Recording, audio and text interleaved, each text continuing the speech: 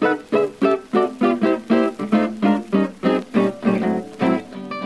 and welcome to the Capital Weekly podcast. I'm John Howard and I'm joined by my colleague Tim Foster. Hi, John. And our special guest today is Chris Haney of the California Budget and Policy Center, who examines all things fiscal and budget-wise and can give us the fruit of his analyses. Chris, thank you very much for joining us today. Thanks for having me. One thing I wanted to ask you, because it came up during the current year budget when it was being examined last year, is the GAN limit. So what exactly is the GAN limit, and should we be focusing on that? Should we be concerned about it, or is it ancient history after voters approved it, 40 years ago? Yeah, so it is something we need to be paying attention to as the governor's budget proposal comes out. The GAN limit is essentially a constitutional spending limit that voters enacted, as you said, 40 years ago, back in the 1970s. It allows the state's spending to increase annually based on a formula that includes population and inflation. But what happens is if the state revenues start to expand very quickly, like they do during good economic times in many instances, the revenues can enable spending that would go over the limit. And the limit says that when we go over the limit, 50% of the excess has to be given to K through 12 schools and community colleges, and the other 50% has to be rebated to taxpayers. Now, most years over the last 4 decades, we haven't hit the limit, but we're in this weird situation where the state's revenues are coming in very quickly and in large amounts, despite the pandemic, because our tax system is collecting a lot of revenue from high wealth individuals and corporations. And yet the state's population has been sort of slowly declining in terms of its growth rate.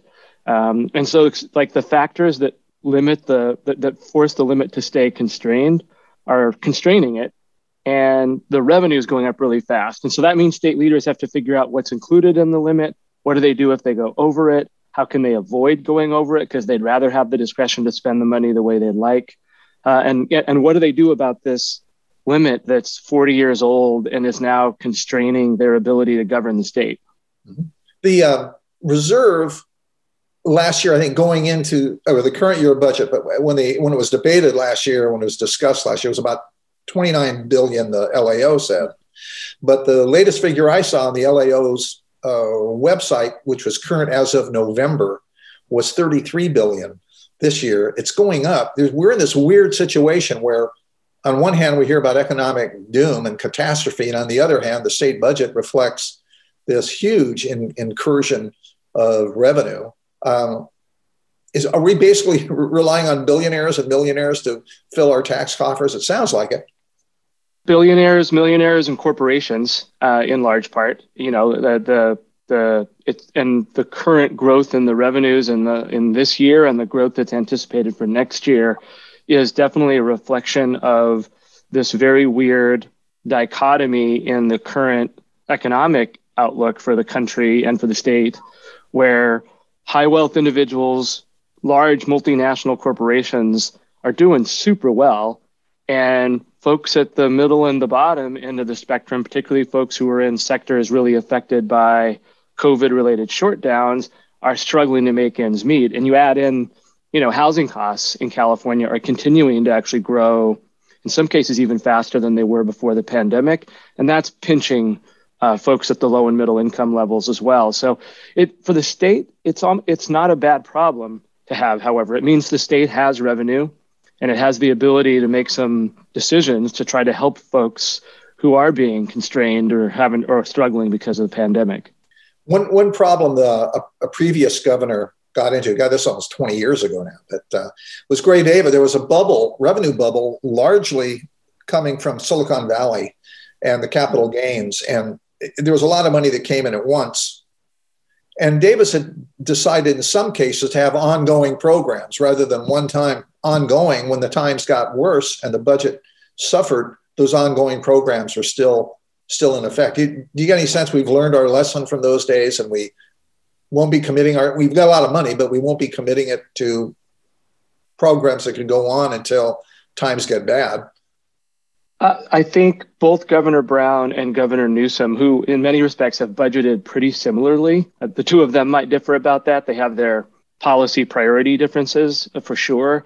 But in terms of like their overall fiscal governance of the state, they're on pretty similar paths, which has been that when there are these revenue bubbles that we tend to see when high wealth individuals and corporations do well, they've been more focused on making sure those funds go into a reserve, that there are one-time expenditures, that some of those one-time expenditures are focused on infrastructure and facilities and those kinds of things.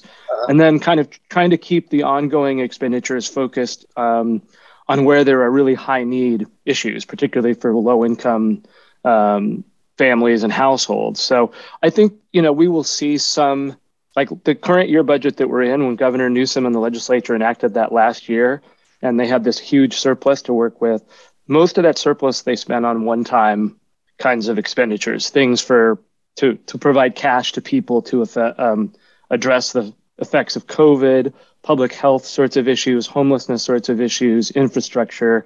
And Governor Newsom has already said that we can expect his proposal for this next year to look like last year's proposal. So I think we're going to see some of the same. I know you folks analyze the budget in terms of its impact on middle folk, lower income, the real people, as opposed to the macro dollar amounts, agency for agency and that kind of thing. What would you like to see in this budget? What are you hoping to see in this budget? We don't know what it is yet. It could be coming out as early as tomorrow. We're on January 6th taping this, so it could be tomorrow. Likely will be Monday is what I'm hearing. But what would you like to see happen in this document?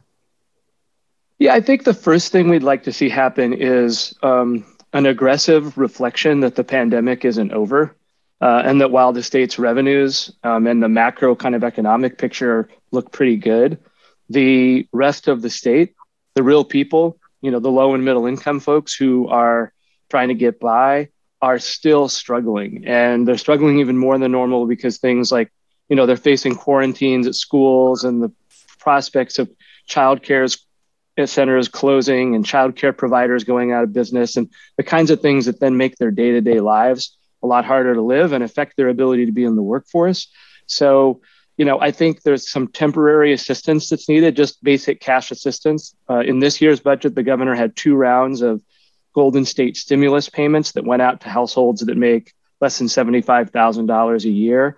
I think another round of something like that to reflect that, look, we're going right into this Omicron surge, and there's going to be other economic effects of that.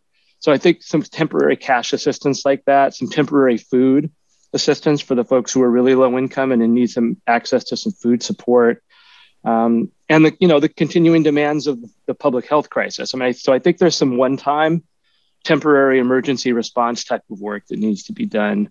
One thing that's happening with the pandemic is that because of this new level of infections, hospitals are getting very, very crowded. That's at the top of most of the stories I'm reading, is about how the hospital resources are really being strained. Is there any budget remedy for that? Is there anything the state can do to help alleviate that? Well, there's things the state can do directly, particularly where there's public subsidies, or where there are public households, or public hospitals, or where there are subsidies of the hospitals themselves. Uh-huh. A big issue in the current year budget when they were doing this process last year was that the local county health offices were saying, we need larger amounts of funding and ongoing funding in order to be able to address the current effects of the pandemic and to be prepared for its ongoing effects in the years ahead. And the administration didn't initially propose any additional and ongoing funding. They were able to negotiate some additional funding in the actual what got enacted, but that's going to be a continuing issue going forward. Those local county public health agencies need a lot more support than they've been getting, and it's from just a basic intuitive kind of standpoint, it doesn't really make sense that the state isn't using more of its largesse at current to be supporting those local public health responses. Well, one question I have. So the situation that we had several months ago when the Delta surge was subsiding and before Omicron had come forward, I feel like, at least personally for me, and I think for most people, we had a very different picture of what 2022 was going to look like, or the early part of 2022. And I'm wondering how long ago this budget was written and how long it takes them to do a budget. So I guess I'm wondering, were they planning on a different 2022? Now suddenly they're having to deal with this Omicron surge, or is that something that they would be able to change that more quickly than I would imagine? How long does it take to do a budget? How long have they been working on this particular budget? Yeah, there are a couple of different ways to answer the how does the budget process work kind of question. The period we tend to focus on is the January to June period. The governor proposes a new budget in January, which is what he's about to do. Legislature debates that for 4 or 5 months. Governor gets to propose a second round of that in May, something we call the May revision. And then they negotiate again and they enact a budget by the end of June so that the state's fiscal year can start on July 1. But the process actually starts right back over. Like the state agencies in the governor's office and the Department of Finance start thinking about next year's budget right away. To go to your point, I think one of the hard parts about this is the meat of that process, right, from proposal to enactment, from January to June, is happening about a fiscal year that's like a ways out, right? And so you're trying to forecast economic circumstances, which would be hard to do accurately and well in normal times. And then you add the pandemic and the unknowns about, will there be another variant? What will we have to do to respond to that variant? And I think that creates some new challenges. We knew when we enacted this year's budget that 2022 from a revenue standpoint was probably going to look pretty good. And that there's even more, I think, optimism about that now based on revenue collections. But on the spending side, there's going to be all sorts of challenges. The childcare industry has really been decimated by the pandemic. And as the more variants keep popping up, the harder it is for folks to get back as providers or as childcare clinics to get back on their feet and survive. If schools start closing again because there's outbreaks of Omicron or there are other surges, that's going to create some other challenges in terms of pressures on public education. So there are spending side challenges that come with all this as well. They don't seem to have a lot of lead time to react to things as they happen very quickly. My understanding, part of the budget is that the heads of agencies during October, November, I guess into December, they give their wish list for what they want for the coming year, and they go to finance, and the finance department takes a look at it. And there's a lot of negotiating there. But that process started before this latest round of variants started, being felt. So one question I would have is how quickly can the administration pivot at any given time? How can they turn on a dime and get some money right at the last minute for something? Is there emergency funding built into the budget to take care of contingencies like this? They do have the ability to move more quickly than the process that I just described a minute ago.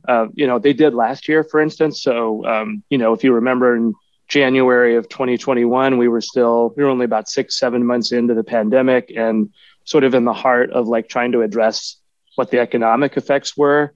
And so they took some emergency budget actions where basically the governor said, hey, I want this to get done. I'd like the legislature to vote on it early. And they extended the eviction moratorium. They passed the first round of the cash assistance that they called the Golden State Stimulus. And they did that in January, February, and March. And then they kind of let the rest of the process move through as normal. So they do have the ability to move more quickly as needed. They also have the ability to come back afterward, after they've enacted a budget, and say, hey, conditions have changed. There's some we need to make some emergency shifts. They don't tend to like to do that because it kind of reopens the political process a bit. But they do have the ability to make some changes after the budget's been enacted if conditions change. Speaking of the political process, the politics 2022 obviously is going to be an election year, a lot of elections, and so. Looking at the budget, do you see just off the top any impacts on our budgeting this year as it relates to who gets elected, who doesn't, how this all plays out? Redistricting is, just finished. It's going to start playing out. Yeah, that's hard to say in terms of the state part of that. The state elections, there isn't a notable challenger to the governor yet in terms of the 2022 election. That would probably be the most likely scenario to have some effect on the governor's proposals. it may adjust some of what the legislative composition looks like, but I don't know how much it will change the actual legislature's proposals, because those have to get kind of corralled within each house, right? The pro tem and the speaker of the respective houses have to, bring their caucuses together and make that work. So that process will be somewhat similar. I do think that the big thing that will probably affect what is in the state budget is the remaining questions about what happens at the federal level, which are definitely going to be affected by the fact that there are elections nationally in 2022 that matter. So, the Biden administration's Build Back Better plan that everybody thought would pass before the end of 2021 and then didn't, is still sitting out there with question marks about whether there's going to be another influx of federal funding into states. And that will have major implications for the state's budget. So, for example, there's a big pot of money there in the Build Back Better plan that would help the state rebuild its childcare system. If that bill doesn't pass at the federal level, and could be affected by the fact that this is an election year and maybe even harder to get things through Congress, then the state's going to have to figure out what to do about a childcare system crisis that's been made, continues to be made worse by the pandemic. So that's just one example. I know the federal money plays a big role in California on all, as you mentioned, on lots of different levels. So year to year, what is there an estimate? Is any thought about what percentage of California's budget is based on federal dollars? I know, I believe that Medi-Cal is, or used to be. There was a fairly close matching of state and federal funds. But how much do we rely on federal dollars? It's always a question that comes up.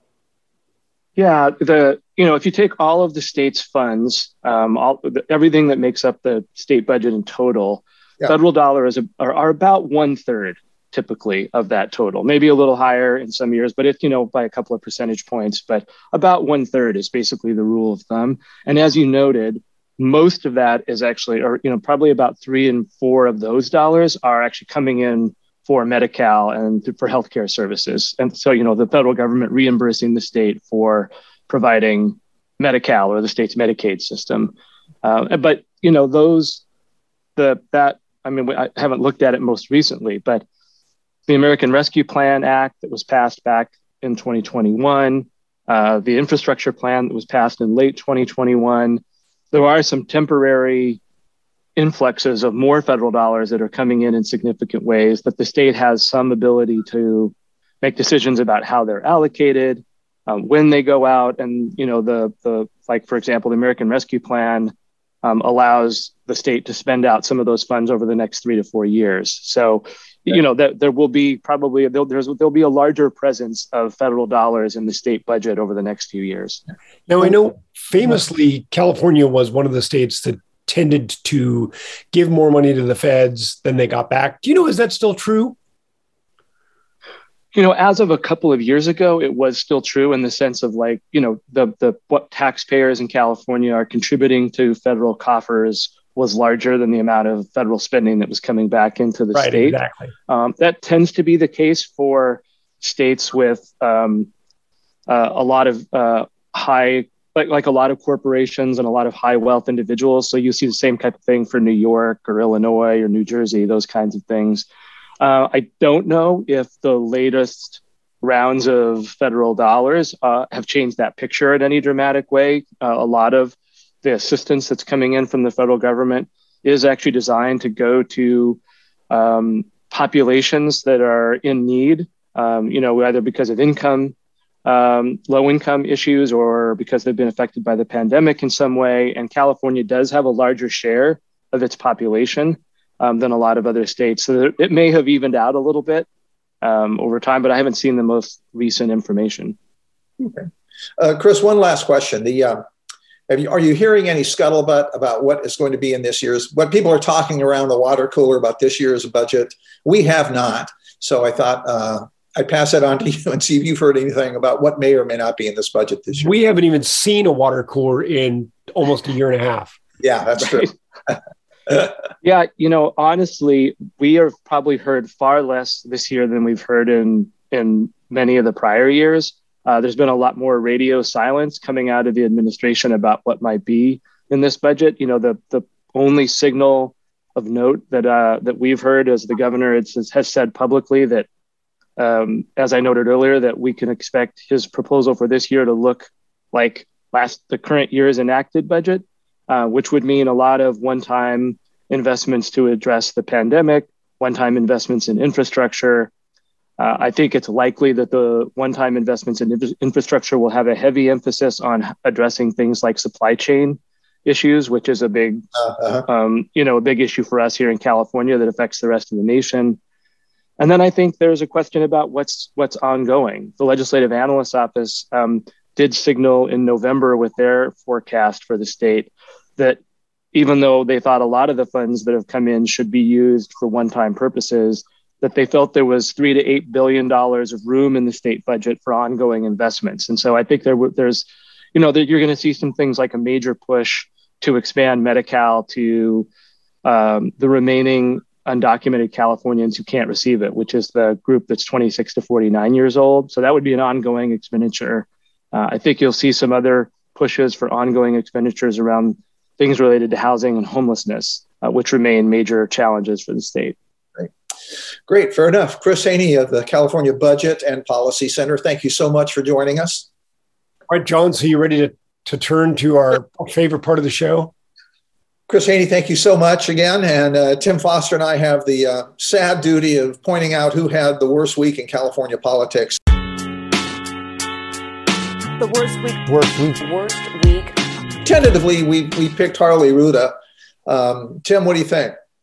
I would say that in this week, when it seems like there was really not a lot of drama in California politics, Harley Rouda is probably the person who had the worst week. Although I think we should note that Kelly Ernby, who is a Republican politician from Orange County, passed away from COVID, complications of COVID, after being a loud voice in the anti-vaccination movement. Her husband clarified that she never had been vaccinated. And I think that falls a little far afield of our normal sort of lighthearted look at who had the worst week. But it is a reminder that politics is not everything. And don't let politics get the best of your common sense. And just note her passing. And, if we were being a little more hardcore about our worst week, she would be someone that we could list. But I think in the scope of what we actually do normally consider the worst week in California politics, I think Harley Rouda, who was planning on a big comeback to Congress, or a run, I should say, found himself written into a district that would have also included sitting Congresswoman Katie Porter. Well, he was a longtime Republican, traditional Republican, as he himself has described himself. And then for 20 years, he turned independent and was an independent for 20 years. And shortly before running for Congress, he served one term in Congress, 2019, 2021. As a Democrat. As a Democrat. So he's kind of done a lot of bobbing and weaving and dancing, tap dancing in Orange County. He got elected to one term. But what are the latest numbers you hear now? He's pulled out of the race. That's why he's he's our candidate for this. But what are the numbers you're hearing in terms of fundraising? Well, this is just based on Twitter, which we get 99% of our news from Twitter, just like you, of course, listeners. But the cash he had listed on hand, I think, was $600,000, and the cash that Katie Porter had on hand was $14.5 million. So, slight disparity there. Yeah, exactly. You don't have to be Richard Feynman to be able to do that math and figure out that she had a significant advantage going into that race. And I mean, as a sitting member of Congress, I think she also had an advantage. He would be running against an established member of Congress, whereas he'd be a former member of Congress, albeit one that took out Dana Rohrabacher, which, that is a little feather in his cap. Kind of amazing. Dana Rohrabacher served 30 years in Congress in Orange County and had the reputation, not a sterling reputation, a former surfer. I think somebody said he got hit too many times by his board as he was coming in or something. But anyway, Harley Rouda, I think qualifies here. He had to pull out. He saw the numbers. The district had changed. He was in the 48th, and it's now the 47th, right? Exactly, yeah. So he saw the writing on the wall, and the writing said, Harley, it's time to leave. So you have the worst week in California politics that we can see. So there you go. Yeah, well, and the truth is he'll probably go get a job somewhere making 6 times the amount of money he would have made in the Congress. Yeah. So it's the consolation prize. As working in journalism, we'll never get that consolation prize. Yeah, totally true. Jim Foster, thank you so much. Thanks, John. And this is John Howard saying we will chat with you next time around. Thanks again. The Capital Weekly podcast is produced by Tim Foster for Open California. If you enjoyed today's episode, we hope you'll go onto iTunes or wherever you get your podcasts and leave us a positive review. Thanks a lot, and we'll see you next week. The Capital Weekly podcast is supported by TASIN, the Tribal Alliance of Sovereign Indian Nations.